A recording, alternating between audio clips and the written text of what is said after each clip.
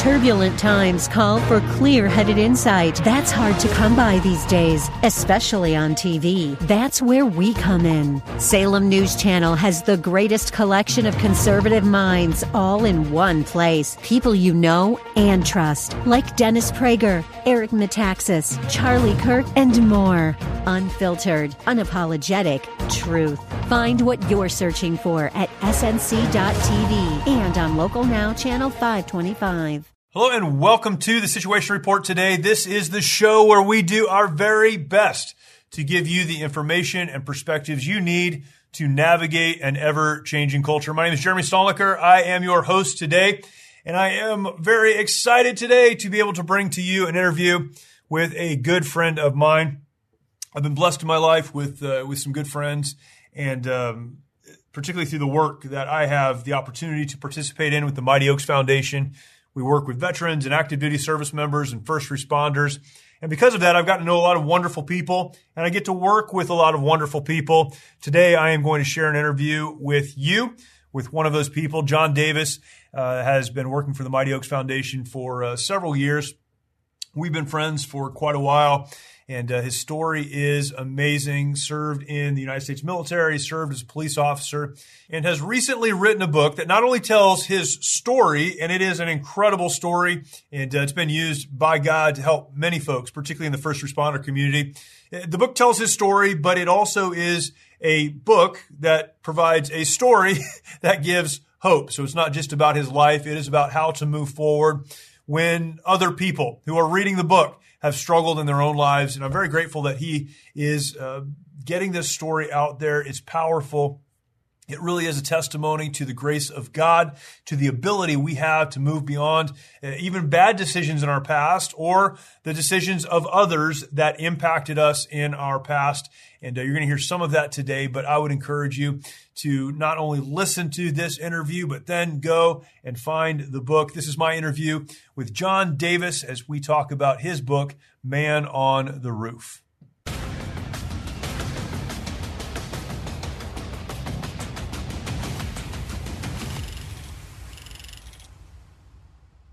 John, thanks for coming on. Oh, great to be here. Thank you for having me. It's kind of funny to interview you. We've been friends for a long time, but we're in two different states right now, so this is the only way we can have this conversation. But man, I appreciate it. Your story is incredible.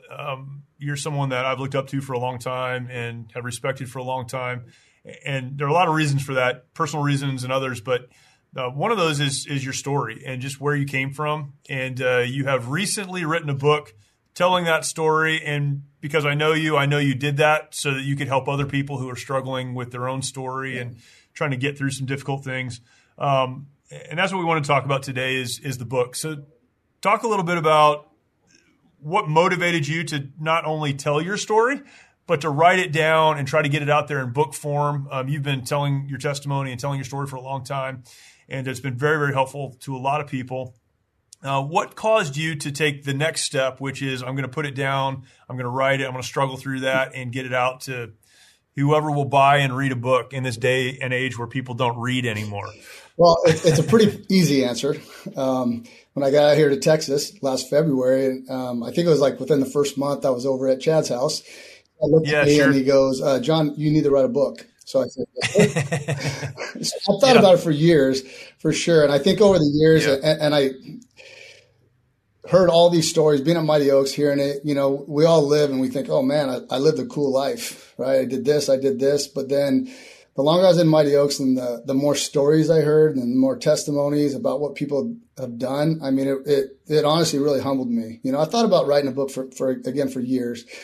But then after hearing guys' stories, I'm just like, man, it's pretty amazing the things that people have been through. It's given me perspective on my own life too. So I kind of put it on the back burner as far as writing a book.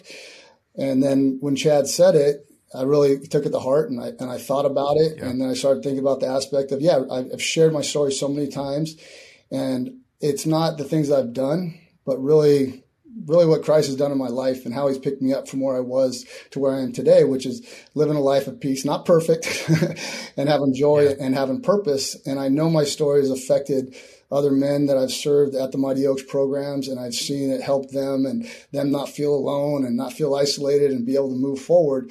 So, which has encouragement and that fact and seeing it, I dove right in. Your story is very helpful just on a personal level, just kind of your personal journey and talking about, even your childhood and then getting into law enforcement and some of your relationship struggles and maybe hitting the low moments and then God kind of bringing you back around, right? And it's an amazing story, but it is also a story that is very much focused on law enforcement and the challenges of law enforcement, which I think is especially important right now. I don't know that we've ever lived, maybe we have, I don't know, not in my memory, lived at a point in time where the public assault on law enforcement was as much as it is. And I know there have been other times in history where the general population didn't have a high view of the police or whatever, but it seems to be almost in vogue to not like police officers. In my community, we have a great community here in Murrieta, which you live here as well, loves the police. That's not a problem we have, but in a lot of other communities it is. You're in Texas. I know there's a different respect for law enforcement in Texas, but I think police officers generally across the country can feel very isolated and very alone. Can you talk about that for a little while? Because I think that is, I don't know that we always get a hold of that. A lot of people don't know our story, but we've known each other for a long time. And my son is going through the police academy right now. And a big influence on him has been you. And a big piece has come to me to know people like you who can speak into his life, but not everyone has that. Maybe you can talk about that for a minute, because that connection is so important. Yeah, I definitely can. I mean, thinking back to my time in law enforcement, and of course the people I was taking to jail weren't happy about me being there. Sure. Yeah, sure. But as far as the media and the general population, there's a lot of support. So over the years, especially these last couple of years with the assault on police officers, specifically in the media and how they're talked about and how the things are highlighted when they make mistakes, opposed to what they're doing right. I can't imagine being a police officer in these times. And that's something I've seen a lot the last couple of years at the Mighty Oaks programs with our first responders, is just that aspect of it and how much it hurts these guys hearing this and this narrative about police officers and who they are has been cast upon like the nation. People just listen to it, and that's truth, because the media says it and it's on the internet, so It's got to be right. So those guys living today and doing the job, and they're still out there every day risking their lives just like I did. No matter what those people say about them, if they get a call, they're going to go there and they're going to put their life on the line. And at the same time, those same people are against them and defund the police and we're the bad guys. Yeah, I can't imagine like working and experience what these guys are experiencing right now. What impact, and this is something, I don't think we always understand this, but in speaking to people in the public, in the community, if you were to explain to them the impact of their perception and their support or lack of it for law enforcement and the impact that has on the police officers, how would you talk about that with them? People who just don't get it. They don't understand the impact that their opinion has on the men and women who serve. Well, I think, and I just thought about this, maybe the comparison would be like the Vietnam era soldiers who came back from there and they were spit on and treated the way they were out there in Vietnam, opposed to the current wars, especially like Desert Storm, where we're there for like a week or two. We came back and we're like these heroes, and there's parades, and that felt great. I mean, honestly, I got off the plane and, people are out there and they're shouting and doing, waving the flag. That was an amazing feeling opposed to those guys in Vietnam. And I mean, we did the same thing. We went to combat, risked our lives, and we came back with much different greetings. And that's what those police officers today are under. So, man, it's hard to put myself in their shoes, but I do feel it. When I watch, I actually try not to watch the news too much because I start getting angry just hearing these things that aren't true. I even had and this is an example. I had a friend actually a couple, they went to church with us, and the wife told Quinny, she looked at Quinny, she's like, Quinny, like, why do police officers kill black people? And I'm like, unbelievable. Like, do you understand what you just said? You know, it's so far from the truth of what police officers are and their actions every day, and the amount of restraint they use, and the amount of service they do, and the things they do for the community that nobody sees. You know, we don't go out there telling everybody, hey, man, we helped this family, or we helped this kid, or we helped this abused mom. And, you know, on Christmas they had no presents, so we showed up. I mean, there's countless stories of helping the community that's not put out there. Your story, you know, starts as probably one of those kids who needed help from the community. You found a lot of help from coaches and others in sports, and people in the community who poured into you and then gave you an opportunity to move forward a little bit. Maybe tell some of your story. I'm sure this is in the book, but tell some of your story. It's again, it's so helpful just to hear it. Yeah, like you mentioned, my childhood was rough. It was a very dysfunctional home I grew up in, and it was pretty violent, you know, and I was on a violent path pretty young age. And as you mentioned, finding sports, finding coaches, you know, I grew up without a father, so I didn't really have a father figure in my life. But when I joined these sports teams, and specifically football, and I got these men I could actually look up to, and it literally gave me purpose, and it gave me a direction, and it gave me a reason for not getting in trouble, doing my homework, going to school, and it just gave me a family and a brotherhood that was just critical for me at a young age, and it really drove me. And my drive as a kid literally came from that and wanting to make it, because, you know, and I go into this pretty deep in the book about going over to friends' houses that had a normal family, had a happy family, and I saw that, and I just wanted that. It was just something I never experienced. So sports to me was just not something I enjoyed doing and to get out my aggression, but it was my way out. And I knew if I could make it, I equated that, you know, success in sports with a happy family. And from a very early age, that's what drove me. And people wonder why I'm so driven still in this day. But it's rooted in that, in my childhood. And thankfully, and thank God that I had a positive direction to go in, instead of the direction I was headed. And that really kept me out of a lot of trouble, stopped me from doing some things that a crazy young kid does, especially in the neighborhood I grew up in and the friends I had. But it kept me on track for the most part growing up. And I continued that, you know, through high school until I joined the military. And then I had my new brotherhood, my new family. Yeah. Yeah. It's funny because people that know you know that you're a coach at heart. I think if I had to use one word to define you, that would be the word is coach. You're always bringing people along and teaching and trying to make people better. And I think all that goes back to where you found identity and purpose. Oh, absolutely. Like coaching, and people ask me, well, why do you coach? And it's so easy for me to say because, you know, when I was young, I was pretty good in football. I was a decent athlete, but I was pretty crazy, so that makes a pretty good football player. and the coaches and like you said, them pouring into me changed my life. And I always wanted to give back. From the time I was a little kid, like I knew when I was done, I was going to give back. You know, and I've coached numerous things from football to track, as a strength coach for a number of years in high school, and now it's jiu-jitsu. But that's my opportunity. And literally those things are just vehicles where I get to sit down with people and talk to them and just encourage them and share Christ if the situation opens up to that. And it's pretty amazing. Even out here in Texas, man, I have a couple of my friends I coach youth football with that are training with me now. And I've just had some opportunities to sit down there and talk about my life and just talk to about what God's done in my life and the purpose I have. And man, nothing's more rewarding to me than being able to give back and just kind of share the past. And that's something, I heard that phrase in Mighty Oaks that I love, that we can never change the past, you know, but when we serve and we help other people, we give it meaning. And we never forget the past, but it changes that past from things that keep you down, things that would stress me out and just, you know, you feel guilt to motivation, like fire. Like I look back in my past to today, and I always do this. I don't forget the past. because number one, it keeps me humble. If I think I'm something, I just look back in the past and I'm like, no, you have nothing to be prideful about. Right. It's humility, but it also gives me fire and drive to move forward and everything I'm doing, pushing forward, looking back at the past, and then being able to take that and use that with, whether it's adults or I got some 6-year-olds, my little Joey. Well, he's 7. Yeah.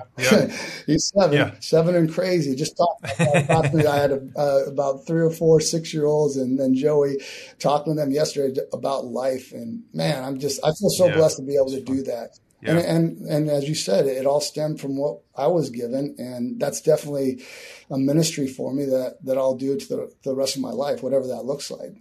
How do we shift our perspective from seeing our past as something to regret and to feel bad about and to become depressed over, lost opportunity? How do we shift our perspective from that to seeing it as something that can be used to help other people? Man, that I don't want to say it's easy, but it's like I just said, looking back at it, learning from it. I mean, that's where experience comes from. Experience, as we know, sucks. I got a lot of experience, and a lot of us, and it literally did. It would overwhelm me at times. Even when I first started Mighty Oaks, I'd think back to my past and dealing with it so much, and you just get that. I would get this overwhelming feeling, and I guess you could call it anxiety or guilt, or just like, man, what I could do if I could just change the past. And I always think about that too, like with my older boys especially, like what I would do. I would give my life in a second if I could change the past and prevent all the hurt that I caused them. But I know I can't, and that's a fact. Well, what can I do today? I can still move forward, and a big thing that I have, and I always say this, and I always think about this, is I lost my boys looking up to me. That look they have when they're young, like that's my hero, that's my dad. Well, I lost that, and rightfully so. I want them to look at me with those same eyes. I want them to be proud of me. Yeah. So that's a huge drive for me. Every day it is. I don't know if you remember, but my oldest son, John Michael, he played at Boise State, and I used to have his jersey over my desk. And people do that because, you remember that. And people used to think, you're proud of your son, which I was, but that's not why I had it up there, because I used to look up there and just remember I failed him during those times, and that drove me. Like when I was sitting in the office, I'd look up there and be like, this is why I'm doing this right now. I'm going to use those mistakes to help other men. So I guess more to the answer to your question, like how do we take that stuff from the past and use it today, right? Just use it for motivation, for drive to go forward. And again, every time I get to share my story and it helps another man kind of change that course from one of the same course that I was on, or similar, or losing their family and just hurt and anger and pain, and shifts it a little bit and gives them some hope. And it's given them meaning, and it's never going to change the past. The past will never go away, and I never want to forget the past. But again, today, and it's taken some time for sure, Jeremy, to get to the point where it doesn't like grip me, where I feel like it's hard to move forward. But that past keeps on pushing me, and again, it keeps me humble, man, to realize, man, this is where I was. And I don't, what they call that, self-loathe, or, false self-deprecation. I'm not doing that at all. But the truth is I made a lot of mistakes, and I've moved past that, but I'm not going to forget that, because that, again, it pushes me to help other people and hopefully change their course, especially when I come across men that have like young boys, man. Like sometimes I'm like, I want to choke you, man. Listen to what I'm saying. You don't want to go through what I went through, because it's not about us, but the people around you that you hurt.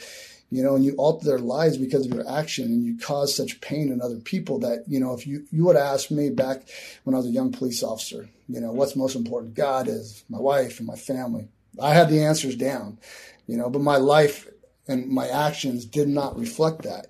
Man, if I could go back, but I can't. But I can sit here today and I can talk to you and I can say, man, your life needs to reflect that.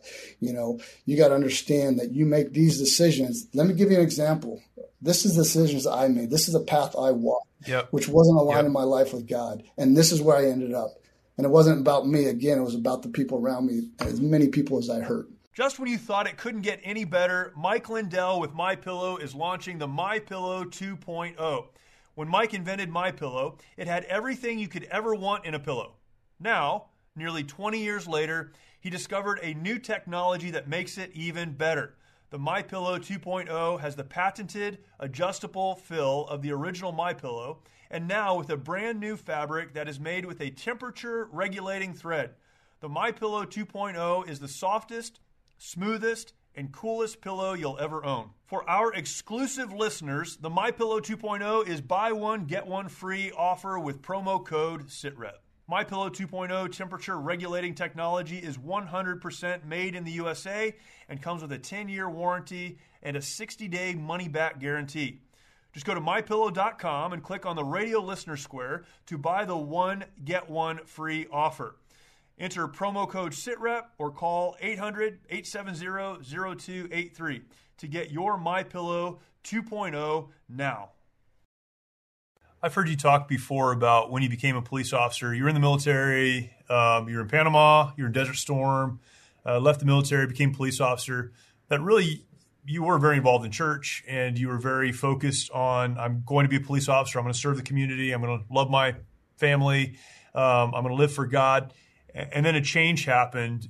As you talk to people, particularly in law enforcement, in that environment that is so dark so much of the time and difficult, and you spend so much time away from home and all of the issues that those in law enforcement deal with. What are some of the decisions that you made along the way that took you away from what you said was important? You said God is important, my family's important, focus is important. What were some of the decisions you made that took you down a path that you'd later have to recover from? Well, they're very similar to like what we call the 4 pillars at Mighty Oaks, or the 4 B's, right? Being in the Word, being in prayer, being in fellowship at church, and then being in contact with a cornerman or a brother. Yeah. Yep. So I absolutely failed in all 4 of those when I was a police officer. When I started, as you mentioned, I was walking with God. I was actually teaching a Bible study. The city I worked in was right next to the city I grew up in. And man, it was actually growing. It was pretty big. There's like all my old friends. I think all my friends heard like, that crazy guy that was in the military, now he's a cop teaching a Bible study. Like, what's Bible study? What's this all about? But I loved doing that and I enjoyed it. And some of my friends got saved and it was just amazing. And some of the people there were like, "Hey, Johnny, you gonna be a pastor?" I'm like, "No, I'm not gonna be a pastor.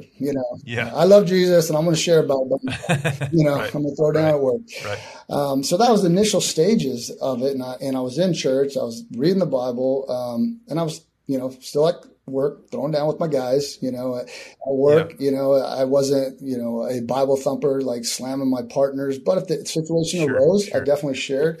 I mean, I'd get in a fight with a client, a suspect. Hey, if it opened up, I'd talk to them about it. So that's where I was at the beginning.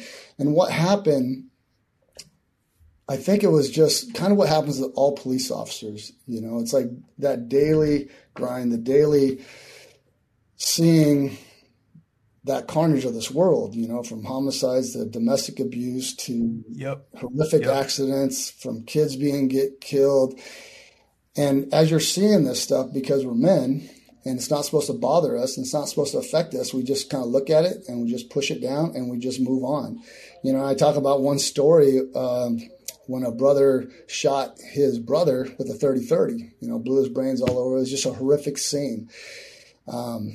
And I remember coming out of that scene and all of us just looked at each other and we all probably were feeling the same thing. And it wasn't just the murder. It was just like the families and the screams. You'll never forget the screams of calls like that. It was a huge family and it was just an insane call, but we just looked at each other and none of us said anything. We just got in our cars and we went to the next call.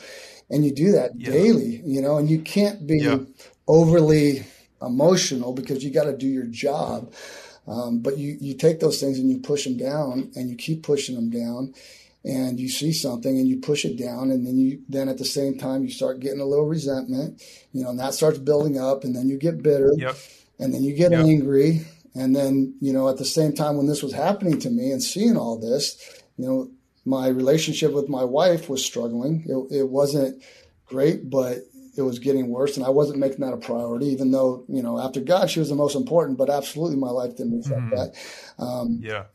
I stopped going to church because I was working weekend graveyards. So that was kind of an easy reason not to go to church. Once in a while, maybe I'd pray, but it was, half-hearted. And one thing that I never did, probably from day one, looking back, even when I was walking with God, is I never had somebody that I was totally accountable to, totally transparent to. Right. I had certain friends that would say some things, other friends I'd tell other things, but that was one thing looking back that I never had. I never was not able to, because I had people out there that would have listened to, would have encouraged me in the right way, but I never had somebody that when things were going wrong and I was feeling something inside or struggles with my wife or whatever it was, that I could reach out to and really be open and transparent. Because in that time, and just men in general, like, we can't do that because that's weakness. If I tell somebody, look, it bothers me. I just saw this 4-year-old boy get destroyed by a car and die in front of me, that bothered me. That's weakness, which is crazy, right? It's crazy even to say that, of course, unless I was insane and a sociopath, of course it's going to bother me, Right. Maybe But the stuff bothers you, but we can't show it, right? That we're not supposed to show it. We shouldn't say it to anybody. That really, really bothered me. I'm dreaming about it and I'm thinking about it. And I can't look at my own kids without looking at this dead kid I saw in the back of an ambulance. And you just keep pushing those things down, and eventually it's going to spill over. Like the analogy we use about a rucksack, right? You keep pushing stuff down, and eventually it's going to spill over. And as you mentioned, my childhood trauma, the physical and sexual abuse I dealt with as a kid, along with everything else I saw, and then you add in the military, and then you add in the law enforcement. So at a relatively quick amount of time, 5 years in my law enforcement career, man, I was on top of that roof, hence the book, on the roof, and I thought that I was going to die. It was a lifetime of trauma. It wasn't just like the 5 years of law enforcement. It's like but the law enforcement definitely accelerated all those issues. Man, there's a lot there that could be unpacked. Mm-hmm. You mentioned the title, and everyone needs to read the book, but there was a long series of events that got you onto the top of the roof. Can you just, without giving away everything, talk about why the title and what that refers to? Yeah, it was a call. The man on the roof was a call. It was a suspicious person that we chased on top of the roof. And after we had the guy in custody, I was on top of this roof, standing there full of pride and arrogance and thinking I was something, to now I understand it was probably a massive anxiety attack, panic attack, something of that nature, where I thought I was going to die. Literally, I had to squat down. I thought I was going to fall off that roof. And that was a critical point in my life, because when that happened, I knew something was wrong. I knew something was wrong. Absolutely. It wasn't a physical thing. It was something inside me where I just literally, I felt like I was circling the drain, and it was just darkness. And I knew I should have got off. I should have got off that roof, and I should have met with a pastor, somebody, and talk to him. Hey, this is what happened, and this is what's going on, and this is everything that's going on inside me. But I didn't do that. I got off, pushed the stuff down, and I just moved forward. And that was such a critical point, because that decision led me into, shortly after that, getting my third shooting, and my life got really, really bad for a number of years. It was some, very, very dark years of not caring about living and dying, being in relationships outside my wife, just not caring about life, like being, thinking about killing myself all the time. But I didn't want to do it that way, because I don't want to be a coward. So I'm going to do it at work. And I was just working like a madman, not being safe, definitely working on the edge, to say the least. I can't even say some of the things some of the actions, nothing illegal. But they're out there. There's nothing illegal, man. But I was hunting, like one of my sergeants used to call me and he's like, John, man, you're like a pit bull. Cause all you do is you drive around, you look for people to take to jail, you look for hot calls. And I'm just like, hey, Sarge, I'm just keeping everybody safe. And, it was just me.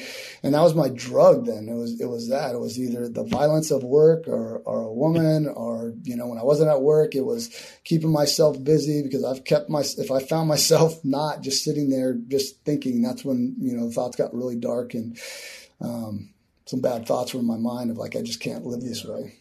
What finally brought you to a place where, you started to move back into a relationship with God and allowing God to work in your life? And you're married, you have kids, you have a great family, you're serving other people. I know that's a long process, but what was the event or series of events that got you to that point where you started to turn things around or went like, this is not good enough. I can't do this anymore.